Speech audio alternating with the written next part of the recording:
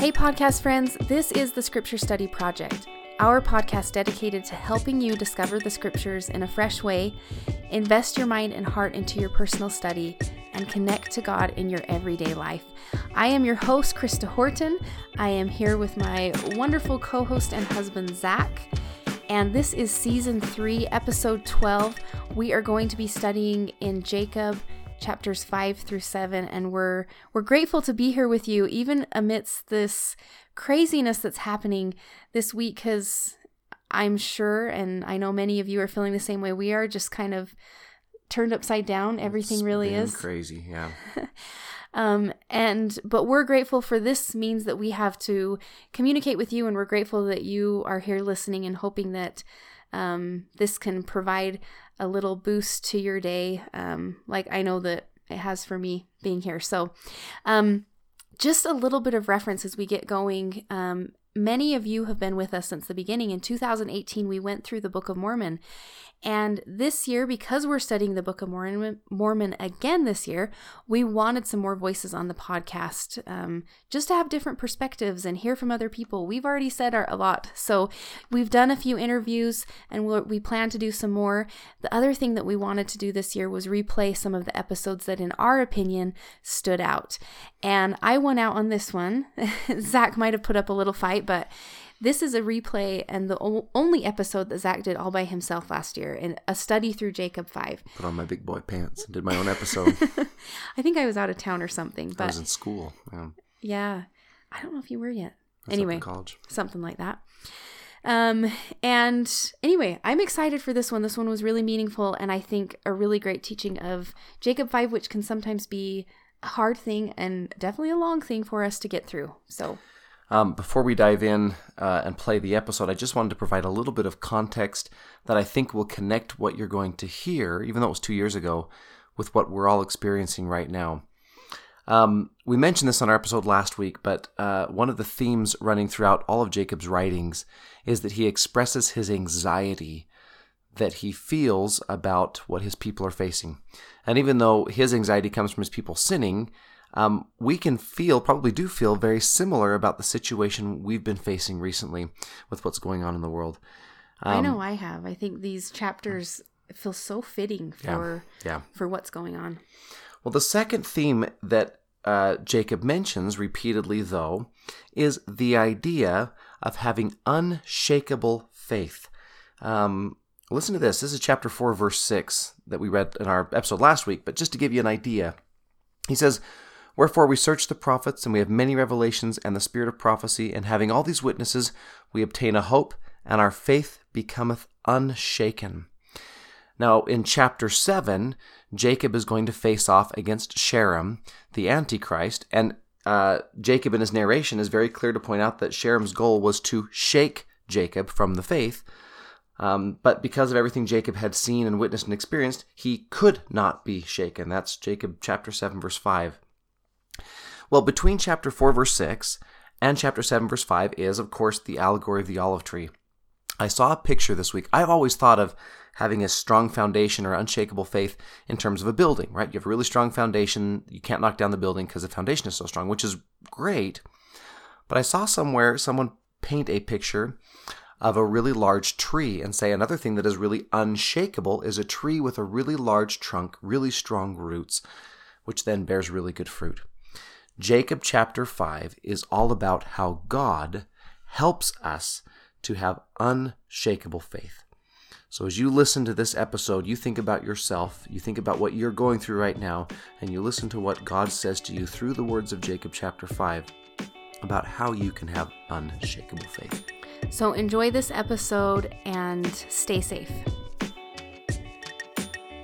This is the longest chapter in the Book of Mormon, and if you're familiar with it, this is the story or the allegory of the olive tree. There's a lot in this. It's jam-packed with incredible truths that I think will make a big difference for you this week. So I'm really excited to get to that. But before we get there, of course, our study/teaching tip. This one, you get a fancy word or two that goes with your study tip. The words, I feel like Sesame Street. The word of the day, or the words of the day, is eisegesis and exegesis. Those are two words used to describe common approaches to biblical study or scripture study generally. And they mean similar things, but kind of in contrast to each other. So, eisegesis means that you are taking a text and reading something into the text that maybe isn't necessarily inherent to the original text or inherent to the author, but it's something that you're using the text for. So we actually are really good at this without knowing it. This is where we have a topic we want to teach, and we do a quick search of LDS.org, and we find a scripture or two that has the words or the phrases in it that we like in that verse, and we grab those verses and we use them to teach our topic. Now, of course, that's not bad at all, but there is another way to approach the scriptures that is exegesis. And exegesis is where you take what the scriptures are actually saying to see what the author actually intended to say. And this one's a little bit trickier because it requires of us to read what's actually written and maybe read a couple of verses before the verse that we're looking at and a couple of verses after the verse that we're looking at to get at what that verse really means and what it's really saying. Now, again, I emphasize it is not bad to go to the scriptures in search of teachings or truths or phrases and connect them together in wonderful, beautiful ways. I think the scriptures allow for that. There are so many different interpretations. However, there is a power in connecting with what the original speaker, what the original author, the writer, or the storyteller meant that story to mean. This is a tricky skill to master, but it's not a tricky skill to practice. And the way you practice it is the next time you hit your scriptures, when you hit a verse that you really like, go back a couple of verses, read what leads up to that verse, go to the next couple of verses. If you're reading a chapter, read the last couple of verses of the preceding chapter, read the next couple of verses of the next chapter. Remember, the original scripture authors didn't put chapter breaks in, they just wrote. We put the chapter breaks in, and sometimes those chapter breaks cause us to look at a block through an eisegetical lens. We group it together and give it a label that maybe the original author didn't intend. And I'm actually going to display that today with Jacob chapter 5. You'll see some eisegetical lens work, and then what I think is maybe a little bit more exegetical study of Jacob chapter 5. So there you go, eisegesis, exegesis. When you're teaching it, be so careful in how you use the scriptures. The scriptures are the most powerful teaching tool that we have because when used properly to teach truths, you have prophets or apostles or divinely appointed writers or storytellers that are teaching truth. And when it's taught the way the scripture authors intended it to be taught, the Spirit can come in powerfully and grab hold of that scripture, drive it into the hearts of the people that are listening, and make a real difference. When we wrest the scriptures, when we twist them, whether we're doing it on purpose or whether we do it accidentally, that power is sometimes lost. And so sometimes we walk out of a lesson thinking, boy, it just wasn't quite there. Why wasn't it? The answer is, go back to the scriptures and maybe look at a bigger block. Instead of giving your class 1 or 2 verses, give them 7 or 8. Give them a chapter. Give them 2 chapters. So they can really get the whole scope of what it is the author's trying to tell them. So, with that in mind, let's dive in to Jacob chapter 5. And what I'd like to do with this is this. I'm going to give you a 5-minute traditional, quote-unquote, deep study of Jacob chapter 5. I have taught it this way in years past, and my recent study of Jacob chapter 5 has completely shifted it. But I want to give you the basis, the way that a lot of times Jacob chapter 5 is introduced. So, if you're looking at Jacob chapter 5, verse 1, of course, this is the parable of the olive tree. Zenos is the prophet that Jacob is quoting. Zenos is presumably an Old Testament prophet. We don't have any of his records in the Bible. The only account we have of him is here in the Book of Mormon, and there's quite a few Book of Mormon authors that quote from him. So he was influential, but one of those books we don't have in the Old Testament. In verse 3, O house of Israel, I liken thee unto a tame olive tree. So this allegory is, of course, meant to be read, not as a story about trees, but a story of Israel. To add a little bit of context, if you go back one chapter, remember chapter breaks are something we invented. Jacob ends chapter 4. This is verse 15. And he says, I, Jacob, am led on by the Spirit unto prophesying, for I perceive by the workings of the Spirit which is in me, that by the stumbling of the Jews they will reject the stone upon which they might build and have a safe foundation. And of course, that stone is symbolic of the Savior. He's prophesying that the Jews will reject the Savior. And then he asks this driving question in verse 17. And now, my beloved, how is it possible that these, meaning these Jews, after having rejected the sure foundation, can ever build upon it, that it may become the head of their corner? So that's the question Jacob wants to answer with Jacob chapter 5, and he's going to quote Zenos to do it. How is it that the Jews, after they've rejected this stone, this Jesus that will come, how is it that they can ever hope to be brought back? And so Jacob chapter 5 is this beautiful story of a master that goes into his vineyard in verse 3, and he sees that his tree is growing old and that it's decaying. And he laments that his tree, i.e. Israel, is perishing.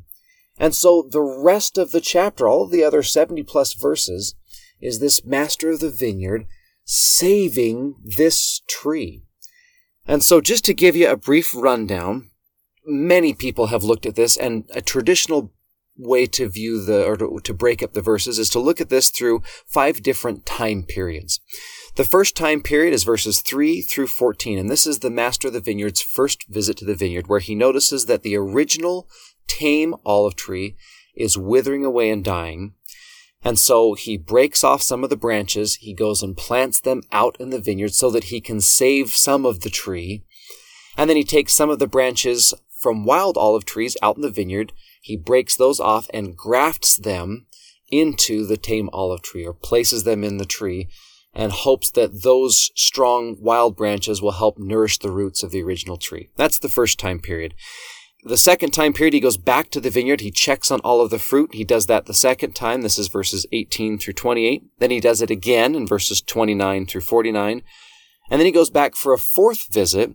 This is verses 50 through 76, where he and this servant that's with him labor, and they graft out and they bring grafts in effort to try and save this original olive tree, and by now save the other trees that are out in the vineyard that the master of the vineyard has now planted. And so the traditional approach to viewing this symbolically is these different visits can symbolize time periods. The first visit is the time before Christ, when God looks at the earth and looks at the house of Israel and notices that they have drifted, that they have decayed. And so what's he going to do? He's going to break off branches of the house of Israel and plant them in other places in the vineyard or in other places in the world. A great example of this is, of course, the Book of Mormon and the family of Lehi and the family of Mulek and the family of the Jaredites being grafted into this new continent. In fact, if you want a really kind of fun verse, on the second visit, when the Lord of the vineyard goes back to check on the fruit, he notices that all of the fruit is good, except for one spot, and it just so happens to be the very best spot of land that he found. And so this is verse 25, and he says to a servant, Look hither and behold this last. Behold, this have I planted in a good spot of ground, and I have nourished it this long time, and only a part of the tree has brought forth tame fruit, and the other part of the tree has brought forth wild fruit. Behold, I have nourished it this tree like unto the other. So all the fruit in the vineyard is good, except for this one tree, which has good fruit and bad fruit. And we're always really quick to jump at that and say, there you go, Nephites and Lamanites planted in a good spot of land. That may very well be a good interpretation. We're going to flip it on its head in about 2 minutes, so hang on. When he goes back the third visit, so the second visit, the first visit is the time before Christ. The second visit, when he checks on all the fruit, is the time of Christ. The third visit, he goes back to the vineyard and sees that all of the fruit is bad. All the fruit is wild. And this is often viewed as symbolic of the great apostasy. The fourth visit is symbolic of our day. And this is where he gathers in branches from out in the vineyard, grafts them back into the original tree, grafts more branches from the original tree back out into the vineyard. And this is often viewed as symbolic of the gathering of Israel. We're bringing those branches back into the tame tree. We're trying to gather in all of the good branches and prepare for, as he says at the very end of the chapter, the day when the master of the vineyard will burn his vineyard or purge it, get rid of all of the bad branches, all of the bad trees, and he's saved up the good trees to himself, or the good fruit to himself. So that fifth time period, the last couple of verses, is often viewed as the millennium part of the story, where the master of the vineyard has stored up the fruit to himself and purges the vineyard or purges the earth. Now, that's the traditional quote-unquote deep study of Jacob chapter 5. And it's interesting. It may very well be true. The scriptures are open to many different interpretations, and there's benefit in it. However, there's a couple of things that don't quite hold up, which I think hints that that might be a more eisegetical view of Jacob chapter 5. For example, the second time period, all of the fruit is good except for the Nephites and Lamanites, supposedly. However, at the time of Christ, all of the fruit in the world wasn't good. Christ was sent to an Israel that was, by and large, really struggling. They were in bondage physically to the Romans, and they're in bondage spiritually. And so to say that all of the fruit in the world was good doesn't really fit with that time period.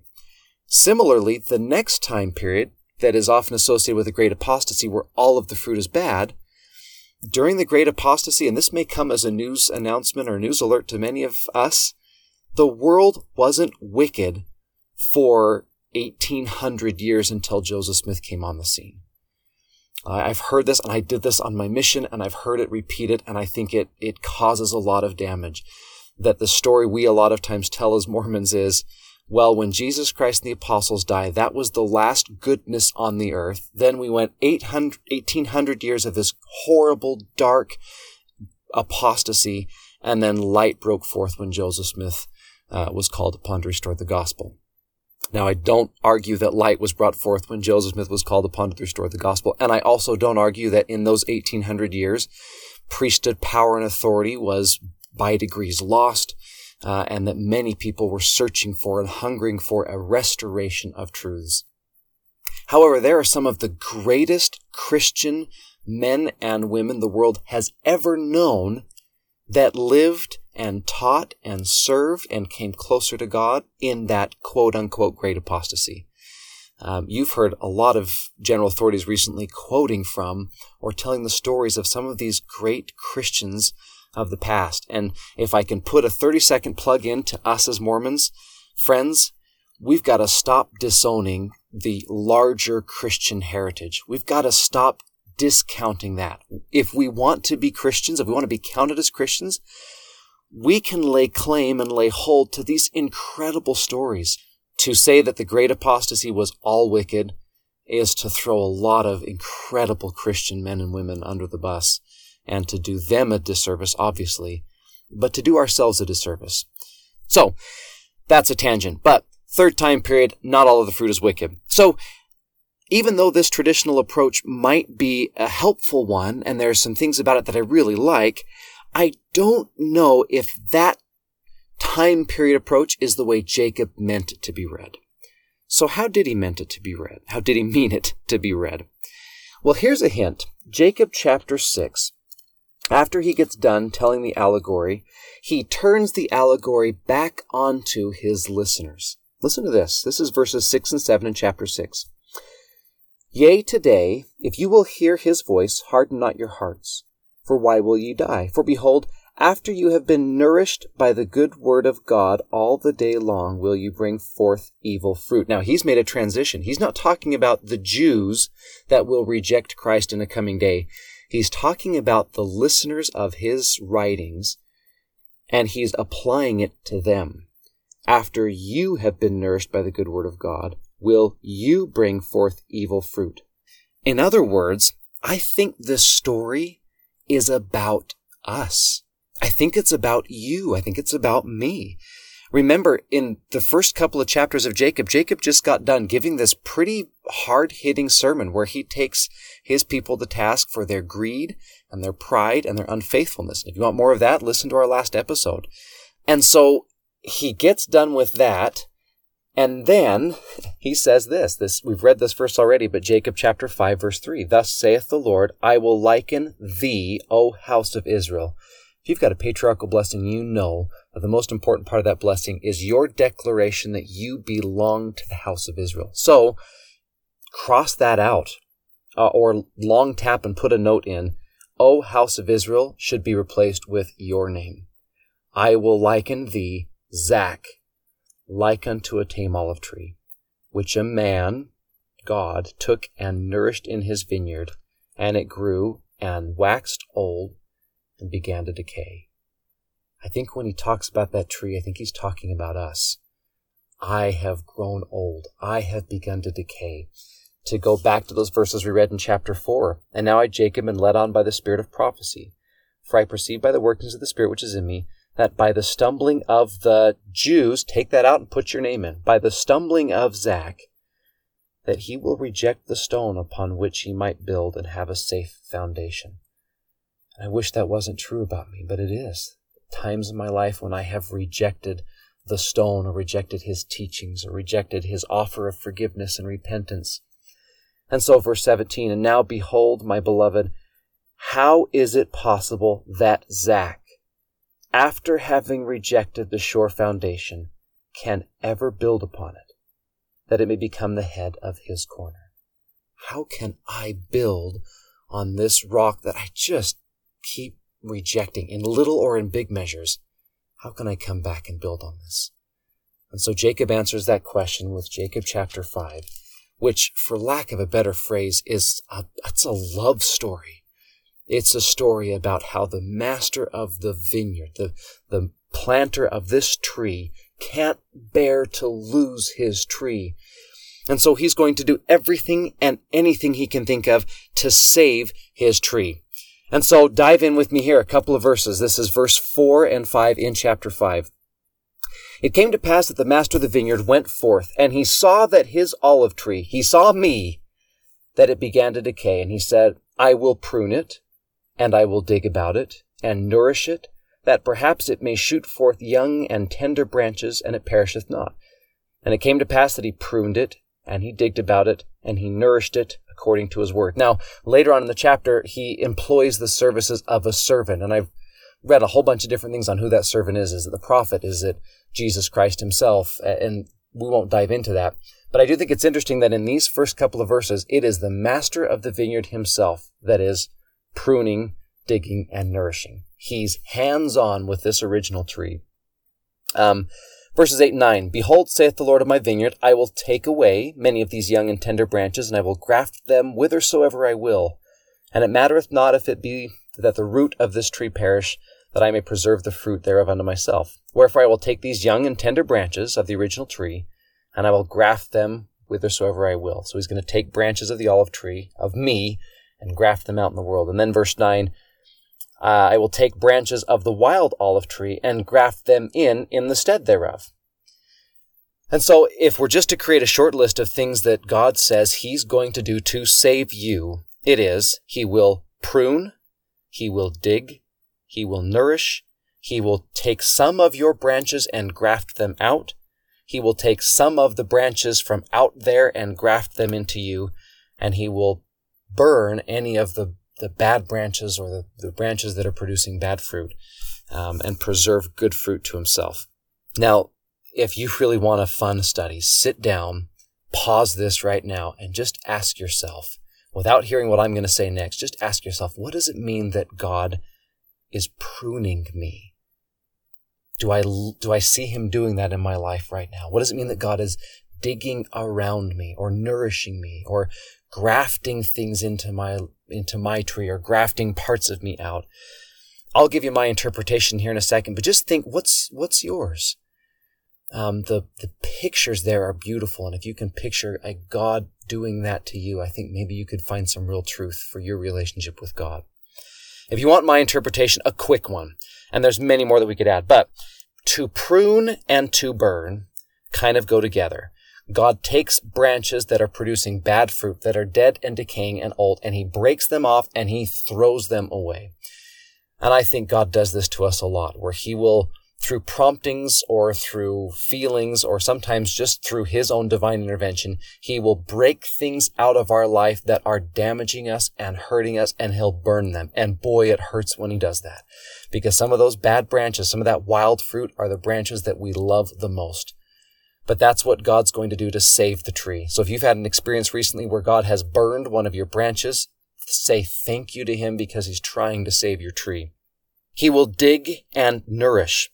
And when I looked at this, I thought this has to do with our environment, the soil that we're in. God will surround us with strength and with strengthening influences. And you just look around you and just see if you can see the hand of God in your circumstances, your family, your friends, your ward members. Is there someone sitting next to you on Sunday that has had a special ability to nourish your soil or to provide something to you? And then the third thing he does is he grafts out and he grafts in. He takes some of my branches and he takes them out into the vineyard, and he brings some of those things from the vineyard and brings them back into my tree. And so this might be symbolic of God taking things and inserting them into my lives. New experiences, new people, new ideas. He's taking some of these branches, maybe they're wild branches out there, and he's grafting them into my tree to give me strength. And to give me maybe a fresh perspective and a new start. He's also, however, inviting me to take some of my branches and plant them somewhere else, to branch out and to spread things that I'm learning, things that I'm feeling, my experiences, my testimony, and spread it somewhere else. And the reason why is he knows that if I can take those branches, those experiences, and share them, it will save and strengthen my tree. It's the whole point of branching out and grafting in, is to save my tree. Now, there are many more interpretations, and in your study, you're going to think of more that are more personal to you. But it at least proves this: God is actively, regularly, consistently working on you. He's working to save you. And if you want proof of that, look at the phrases he repeats over and over and over in this allegory. Verse 7, it came to pass that the master of the vineyard saw it, meaning the decay of his tree, and he said to his servant, "It grieveth me that I should lose this tree." That phrase, "it grieveth me that I should lose this tree," shows up in verse 11, in verse 13, in verse 32, in verse 46, in verse 51, and verse 66. It grieveth me that I should lose this tree. I don't want to lose my tree. Verse 20, came to pass that they went forth whither the master had hid the natural branch of the tree, and he said unto the servant, "Behold these." And he beheld the first that had brought forth much fruit, and he beheld also that it was good. And he said to the servant, "Take the fruit thereof, and lay it up against the season, that I may preserve it unto myself." Here comes the line. "For behold," said he, "this long time have I nourished it, and it hath brought forth much fruit." That phrase, "this long time have I nourished my tree," shows up in verse 20, in verse 22, in verse 23, in verse 24, in verse 25, in verse 27, verse 28, and verse 29. This long time have I nourished my tree. And then maybe my favorite. This is verse 41. Came to pass that the Lord of the vineyard wept, and said to his servant, "What could I have done more for my vineyard?" This is one of those literary things that Hebrew writers do a lot, where they ask a rhetorical question, because the answer is nothing. He's done all that he can do. In fact, verse 47, "What could I have done more in my vineyard? Have I slackened my hand that I have not nourished it? No. I've nourished it, and I've digged about it, and I've pruned it, and I've dunged it. I have stretched forth my hand almost all the day long, and the end draweth nigh, and it grieveth me that this tree should be hewn down in my vineyard, and that they should be cast into the fire, that they should be burned." If you take nothing out of this episode, at least take this. There is a God in heaven and a Savior with him that love and care about you individually. Each tree is unique, with unique branches, and they're actively working and striving to save you. So what do you do about this? Well, chapter 6, 2 verses that I really like. First, verse 4.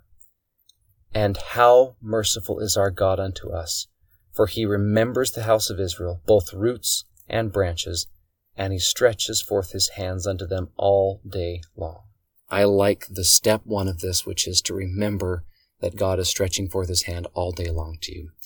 And then the second thing that we can do with this, I think, is in verse 5. Wherefore, my beloved brethren, I beseech you in the words of soberness that you would repent and come with full purpose of heart and cleave unto God as he cleaveth unto you.